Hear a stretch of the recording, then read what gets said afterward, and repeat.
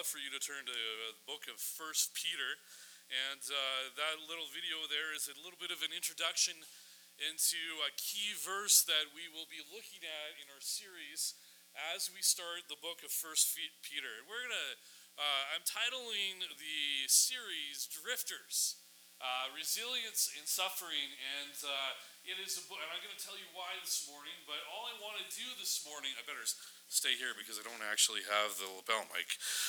What I want to do this morning is I just want to kind of introduce you to the who, what, when, why of Peter, and kind of give you the background of Peter so that as we go through the book of Peter, that you can understand what's going on and you can get a good idea of what's happening. So all I'm doing today really is I'm only going to set up First Peter.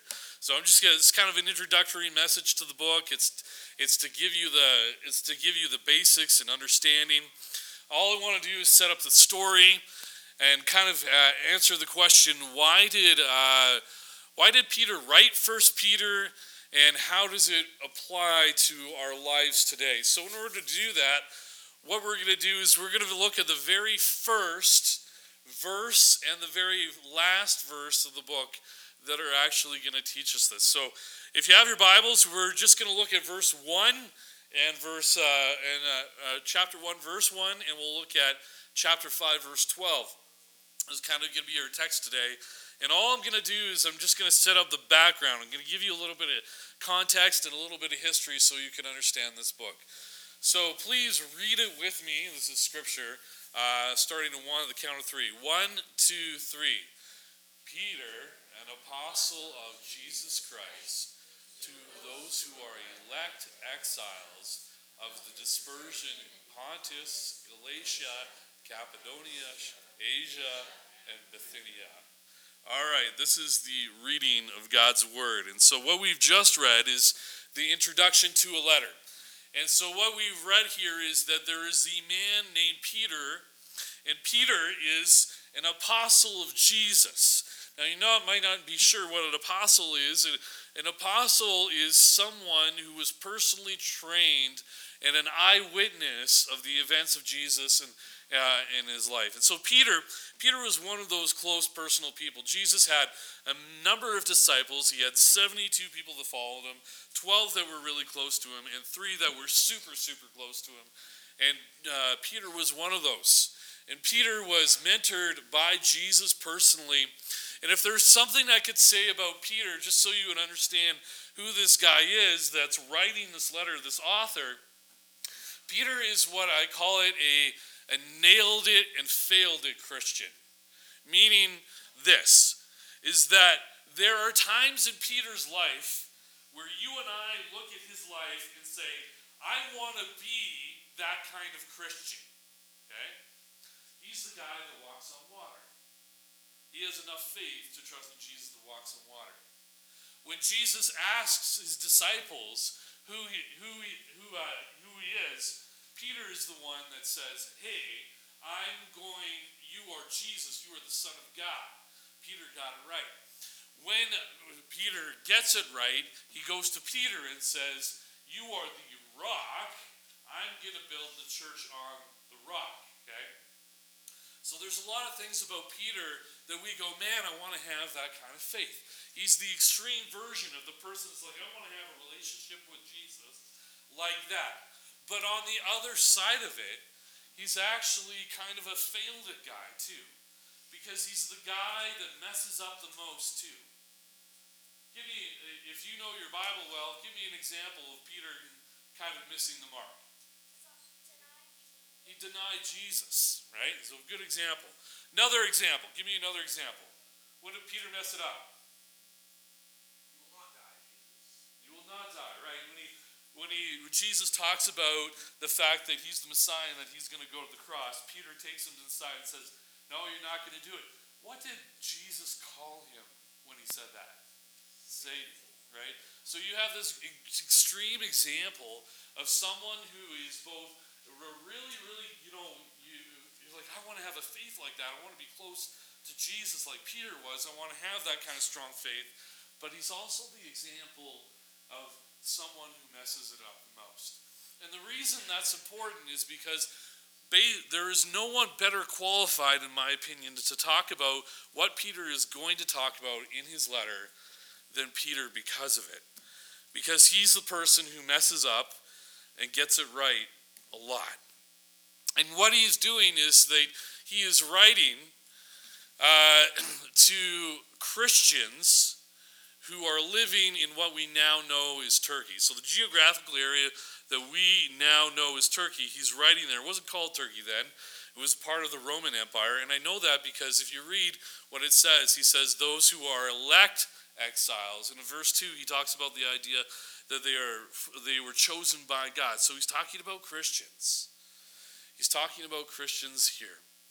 And we know that Peter wrote this letter while he was in the city of Rome.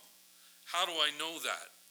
Because if you look at chapter 5, verse 13, it says this: "She who is at Babylon, who is likewise chosen, sends your greetings, and so does Mark, my son." Okay, so that's a little bit weird. What is he talking about there? What's Babylon? Anyone remember? Babylon is an ancient country known in what story? Daniel, yeah. So it's a little bit of weird that he's saying, hey, do you remember she who's at Babylon? There's someone in Babylon who gives you your greetings. And you're like, wait a minute, Peter can't time travel. What's he talking about here? Well, remember what I told you about Babylon is Babylon became such an evil force in the Bible that it is used to refer to evil and demonic times. And so what it's doing here is Babylon's a metaphor for Rome. Okay? That he is in Rome here. He's talking about he who is in Rome sends the greetings. Now, the reason that I'm telling you that is because, not to give you a bunch of knowledge, but it kind of sets up the book of 1 Peter. It sets up a very important part of the story.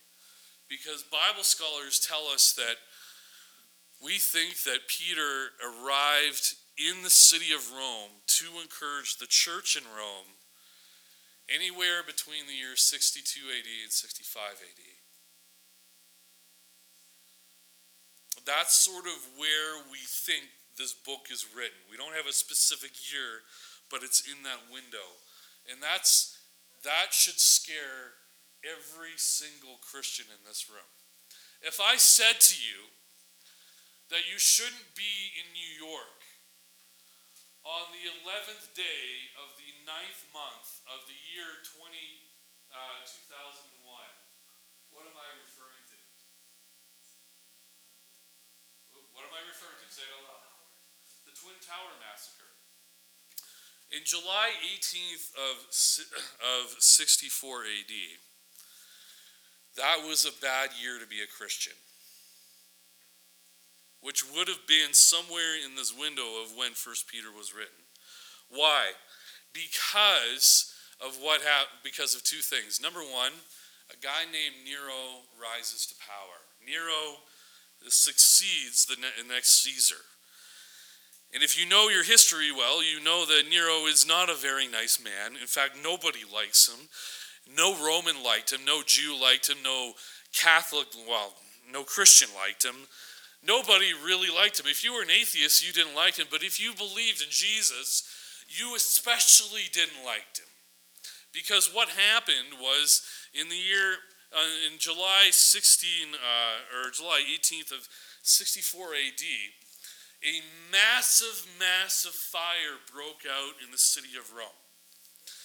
And it destroyed a very, very, very, very big chunk of the city. We're not sure how much, but it was very devastating. Just to give you an idea, I believe that if you were to calculate it out, Calgary sits at 1.2 million people.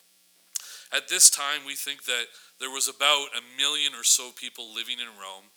And the city of Calgary is just a slightly bit bigger than the city of Rome. So the reason that I'm bringing that out to you is imagine that there is a fire that sweeps through and destroys a whole chunk of Calgary.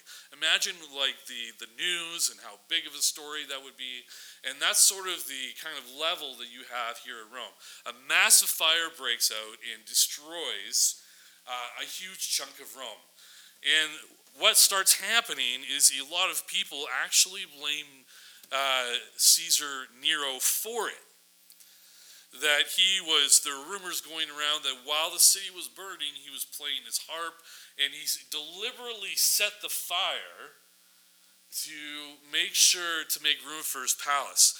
And no matter how hard he tried to, shift the blame, he couldn't do it. And so what we learn from history is there's a man named Tacitus who writes this historical account. He's living just a little bit after these events. And here's what he said about this. He said, "No, by no human effort or nor lavish gifts of the emperor or placations of the gods turned away the suspicion of those who believed that the fire was ordered. Therefore, so that the rumor would be abolished, Nero falsely ascribed criminal blame and applied the most extraordinary punishments onto who? Christians." And this is very, very, very important because in history, right up until what is going on right now, is if there's persecution against Christians, it's done regionally and it's kind of done at a local or cultural level.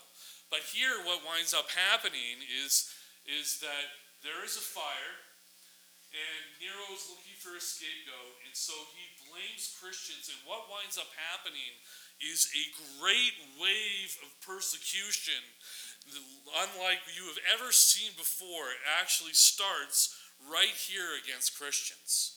And 1 Peter, what I want to bring in is Peter is writing this letter around this time. It's not that 1 Peter is writing specifically about that event, but these are kind of setting the stage. This is the background that is happening in the city, that leading up to, that is happening while he's in the city. So it's either this.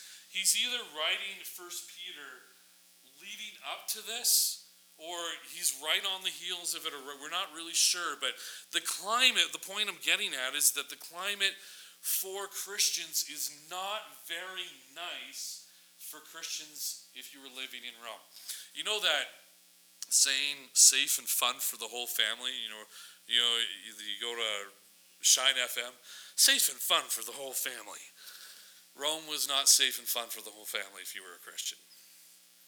So the question then rises, the reason I bring this out is because how could Nero blame Christians so easily?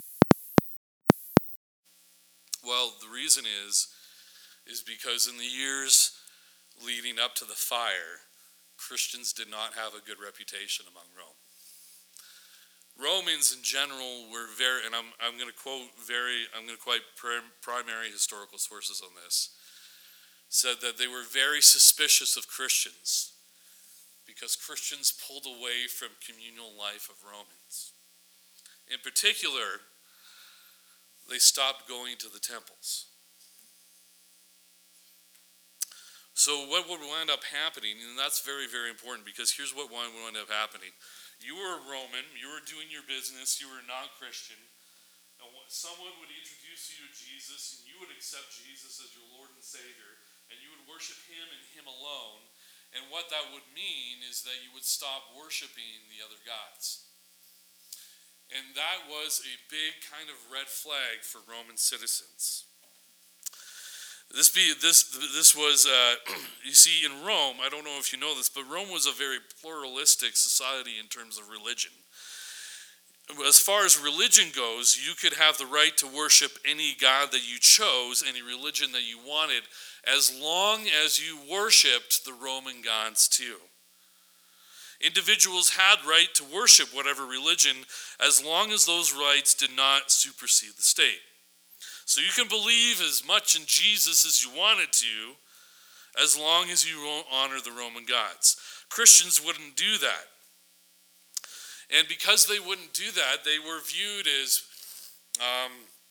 unpatriotic.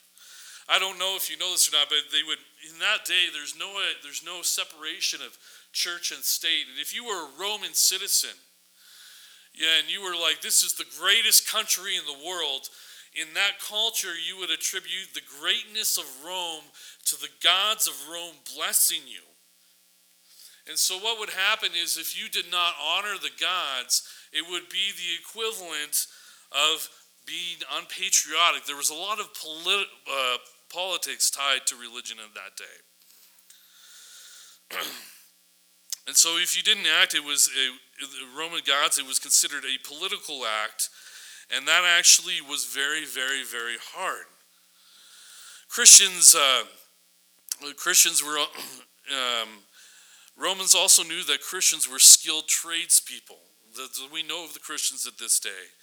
And in those days, trades guilds were met and held their meetings at the temple. So here in Manor, we get together and we do coffee with anyone in the area for the first Friday of every month. It's sort of the same idea, except they would meet in these pagan temples, and they would do worship. They would worship and offer sacrifices as a part of their trade meetings. Well, Christians stopped going. On top of that, what you need to know is that the religious celebrating these religious gods was also a very social thing. A lot of extended family gatherings, a lot of what we would equivalent to as Christmas parties, whatever the equivalent of that would be in Rome, they were held at the temples, and you would sacrifice at the temples. So religion became, going to the temples became a social thing too. Your family would gather to go worship Zeus for a bit, then you would go off and see Athena, and then you would kind of go to these different kind of temples to honor the gods as a family. And so what wound up happening is Christians pulled away from all of that. And what wound up happening is Christians now have formed these small communities where they're not participating in normal life. And rumors began floating around about what these Christians were doing in secret. What are they doing in secret, and why can't they do what they're doing in public? And so there began to become a very big misunderstanding, mistrust of Christians. And we know historically that the Christians' actions became misunderstood. So in particular, 4 of them I just want to read to you that we know of historically of the Romans thought of Christians is, you might be surprised to know that Christians were the first to be called atheists. Now that sounds weird to us, but the reason that they were called atheists was that they claimed that the Roman gods weren't real gods at all. So when people heard that, and later in Roman persecution, when Christians are thrown to the lions, you will have accounts of saying the crowd chanting, "Away with the atheists." It was also considered that Christians were anarchists, that they were subversive to the state, because they did not honor the gods. Your gods kind of functioned like a mascot of the city. So every city would have a particular god that they would worship, and that would kind of function as not only your religious kind of spiritual portion of your life, but your God was also responsible for the blessing and the greatness of your city. So if you didn't honor the gods, you were kind of seen as someone who didn't really honor Rome. And so the rumor began to say that Christians were going to overthrow the Roman Empire. In Jude chapter, and then what starts happening too is we have accounts of Romans telling lies about communion. In Jude chapter 1 verse 12, we know that early Christians referred to communion as a love feast. Well, Romans who were not Christians looked at that and thought that was really weird. And they started spreading rumors that communion was some sort of physical revelry done on an account never seen by the Roman Empire. They were weird people.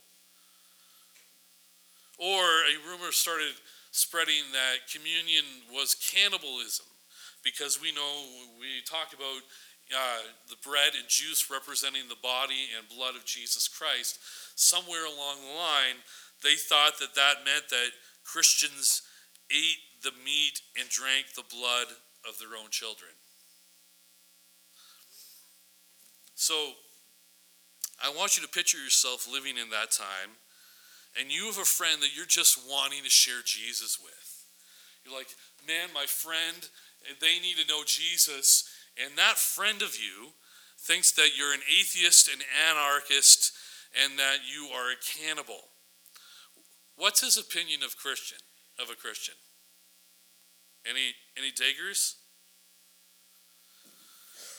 Well, in short, all this led to Romans thinking that Christians hated humanity.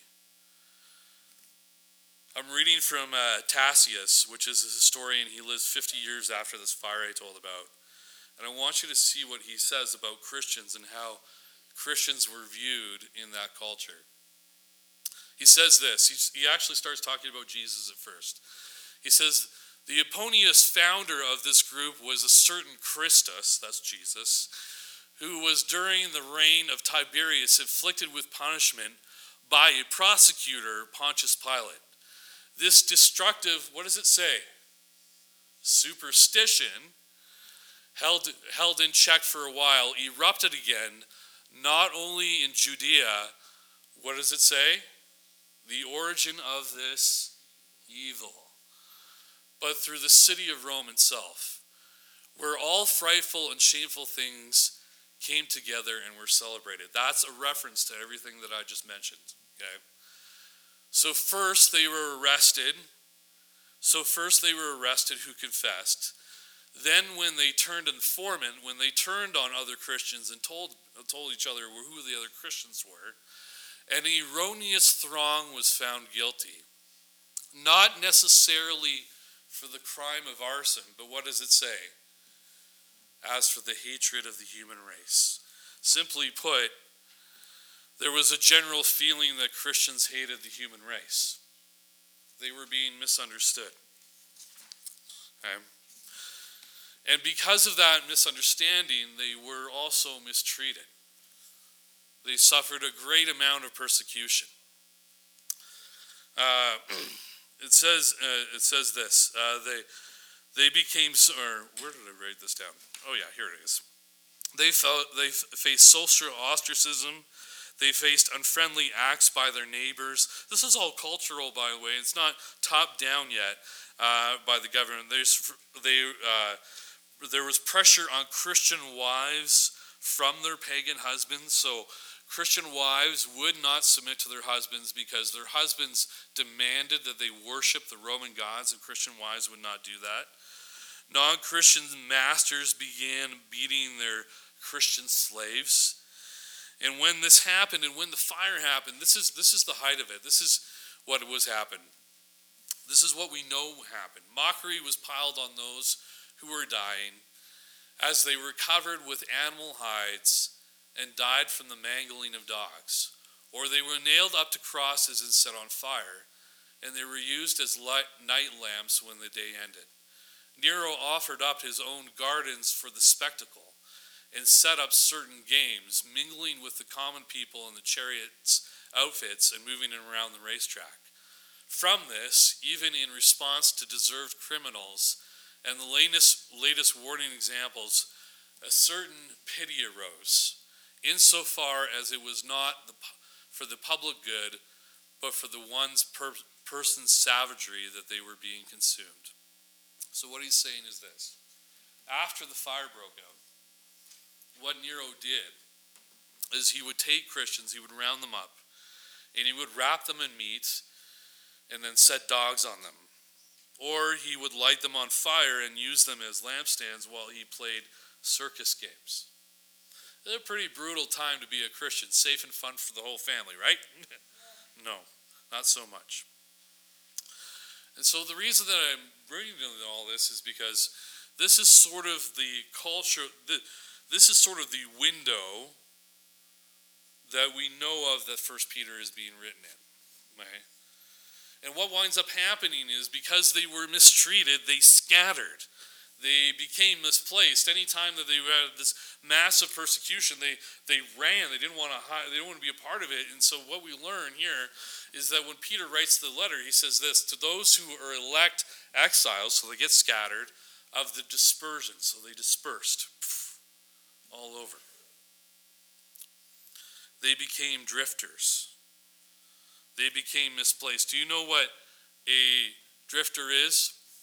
A drifter is a person who is continually moving from place to place without any fixed home or job.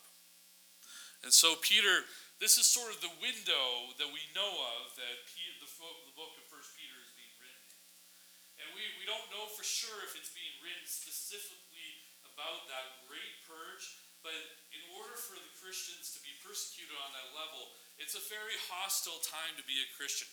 Christians were misunderstood. Because they were misunderstood, they were mistreated. And because they were mistreated, they scattered. They were misplaced. They became drifters. And Peter knows all that. And so what he starts doing is he starts writing a letter to a very specific group of Christians. He knows who are suffering. Maybe not on to this level, but but they are suffering in some way. And he's actually writing to encourage them. It says in verse 12, I write this letter to you so that you may be encouraged. And he starts writing this massive letter, and he's going to say things to these Christians who are suffering like, I urge you as sojourners and exiles to abstain from the passions of this life. And he's going to write in 5 verse 12, I'm going to put this in the NLT just to make it easier for you to understand.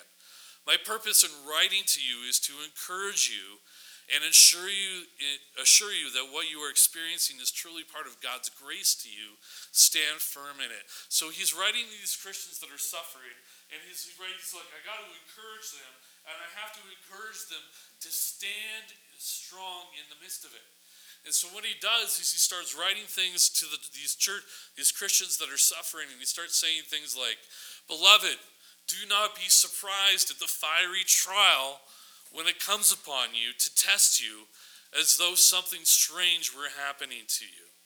He'll say stuff like, after you suffered a little while, the God of all grace, who has called you into his eternal glory in Christ, will himself restore, confirm, and strengthen you and establish you.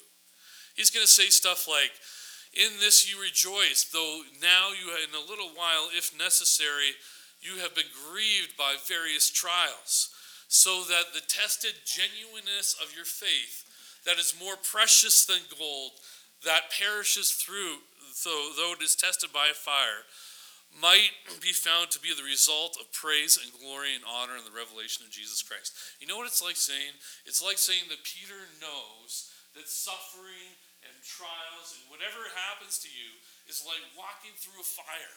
And you know what? And you're like this piece of metal. Then what winds up happening is when you walk through that fire, suffering either melts you or it makes you. It either destroys you or refines you into something else. And that is actually what I would say that Peter's goal is in the book of 1 Peter, is that he wrote the letter to make sure that believers stand firm and strong and steadfast in the face of trials. That he's saying, hey, because what's going to happen is the suffering is going to get intense. It's going to get big. And when suffering happens on a certain level, there's a certain amount of pain, there's a certain amount of suffering that we all go through, that at some point we just go, is it worth it enough? And Peter is writing to say to them, I need you to stand firm in the midst of it. I need you to stay steadfast in the midst of it. So that's what the book is about. Now, lastly, why are we studying it? And I'll end with this. I believe that Peter's words in chapter 1, verse 1, are true not just of them, but are true of all Christians in all time. What does it say? Peter, an apostle of Jesus Christ, to those who are elect exiles. I want to make clear that I think what Scripture is saying is that you are called to be a drifter, an exile. There will be times in your life where you will suffer. Everyone, Christian or not, will suffer. But in particular, as a Christian, you will make decisions directly because you love Jesus that will have an adverse effect on your life. You will pay the price. You cannot be a Christian and not walk through a trial. It's like saying that water's not wet.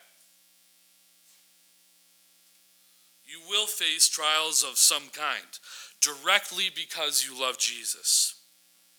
And when Peter's saying that they're exiles, he's describing something that I think that is true of all Christians of all time when he says that they were sojourners. And he's saying that as you and I follow Jesus, that we don't truly belong. You and I don't fit in. We don't quite connect. Some of you know what that feels like. You've left your home country to come here. Maybe you're adjusting to culture, and there's just something that's just a little bit, doesn't feel like home. It's not connecting. Being a follower of Jesus changes something. And I feel like why this happens is that at some point in your life you probably felt this friction about being a follower of Jesus, but having that kind of tension in the world that you and I live.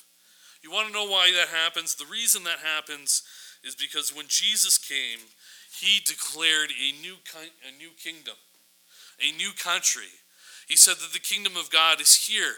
And when we step into relationship with God, we're still physically a part of this kingdom, but we are a part of Jesus' kingdom. We are called to be with a new king, a new country with new values, with different values from the ones of this world, with a different worldview from this world. But we still live here, and sometimes as we live here, there tends to be some friction. And people will challenge you, and they will misunderstand you, and they will mistreat you because they misunderstand you. And it's going to feel like you're not quite home. You're not quite here. You don't quite belong. And so what I would say is that you and I too will be misunderstood. Are there situations and stereotypes that non-Christians think or beliefs that we have that we don't? Yes or no? Okay, give me one. Any takers? What's something that people accuse us of believing that we don't really believe in? Have to go to church to be a Christian. Okay, you have to go to church to be a Christian. How about this? Because we believe that God created the world, we don't believe in science. That's ridiculous, by the way. Right? Or how about this? Because we believe that marriage is between men and women, we are what? We're hateful. Those are things that people will misunderstand about us. And as they misunderstand us, they will sometimes cause friction, and they will rise in suffering and persecution. We too will feel like we are moving, and it will make us feel like we are continually moving from place to place without any fixed home because of the suffering. We don't feel like we quite fully fit in here. And I would wonder you today that the reason that we are studying in 1 Peter is I just want you to understand this, is that I think that the reason you and I should study 1 Peter is to make you resilient in the face of suffering. We are a privileged people, I believe, as Christians living in Canada. A number of us remember a time when you could say the Lord's Prayer in public school. Is anyone around that era? Right? Yeah. You remember a time when our politicians, whenever some natural disaster would occur in the country, they wouldn't cite any other God. They would cite the God of the Bible and say, pray to this God. What do they do now? We're sending out thoughts and prayers and good vibes. I hate that. Don't ever good vibe me. It's not very good. I don't have to make the argument that the culture is changing. And I think what it requires is that you and I As the culture changes, I think what's going to happen is something similar to what happened to the first century Christians will happen to us in some regard. We'll suffer because of our faith. We'll be misunderstood and we won't feel quite like we belong. But that's okay. You know, the other day, I'll just finish up and wrap here. The other day, we were getting ready for the Christmas children's presentation that Cammie did. You guys remember that?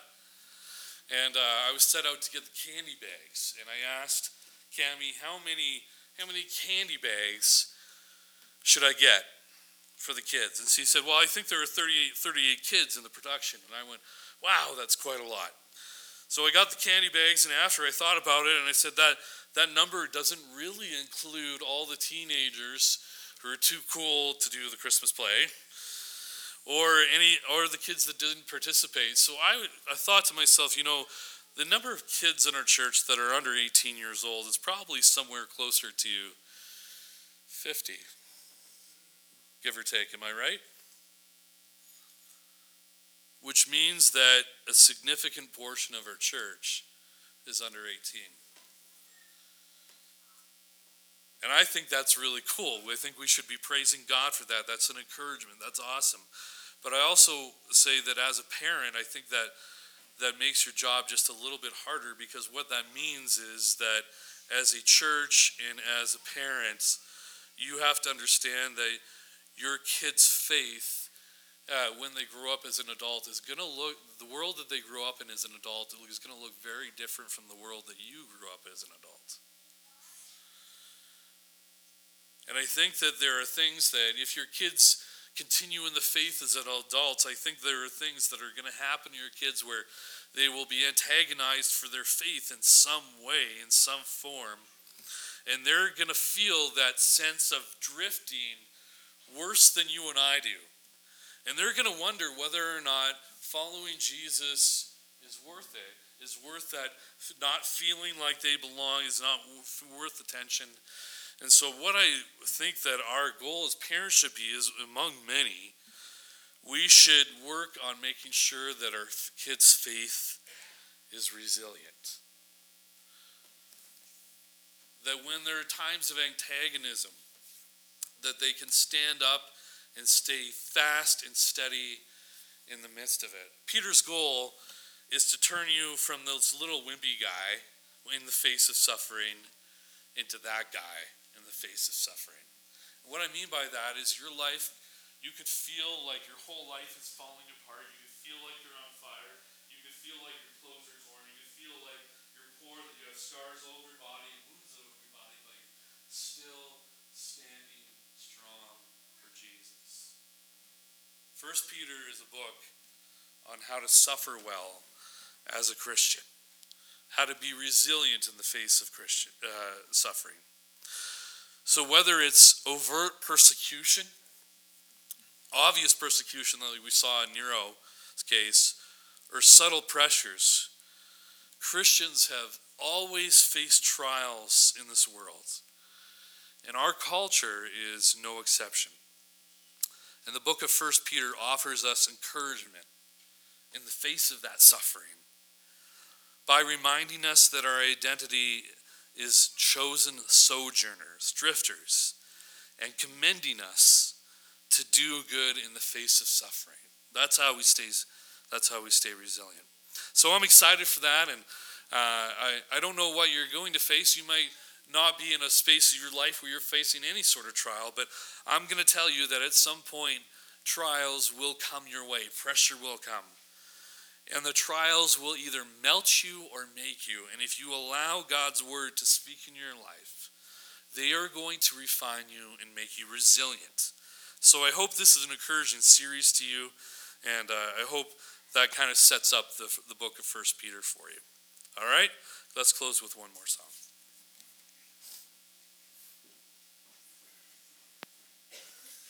Well, we've just come through the season of Christmas, and I like Joe's sign. It says Merry Christ Mass. And how many of us have been, however you want to call it, inundated or subtly had a little Christmas card or a Christmas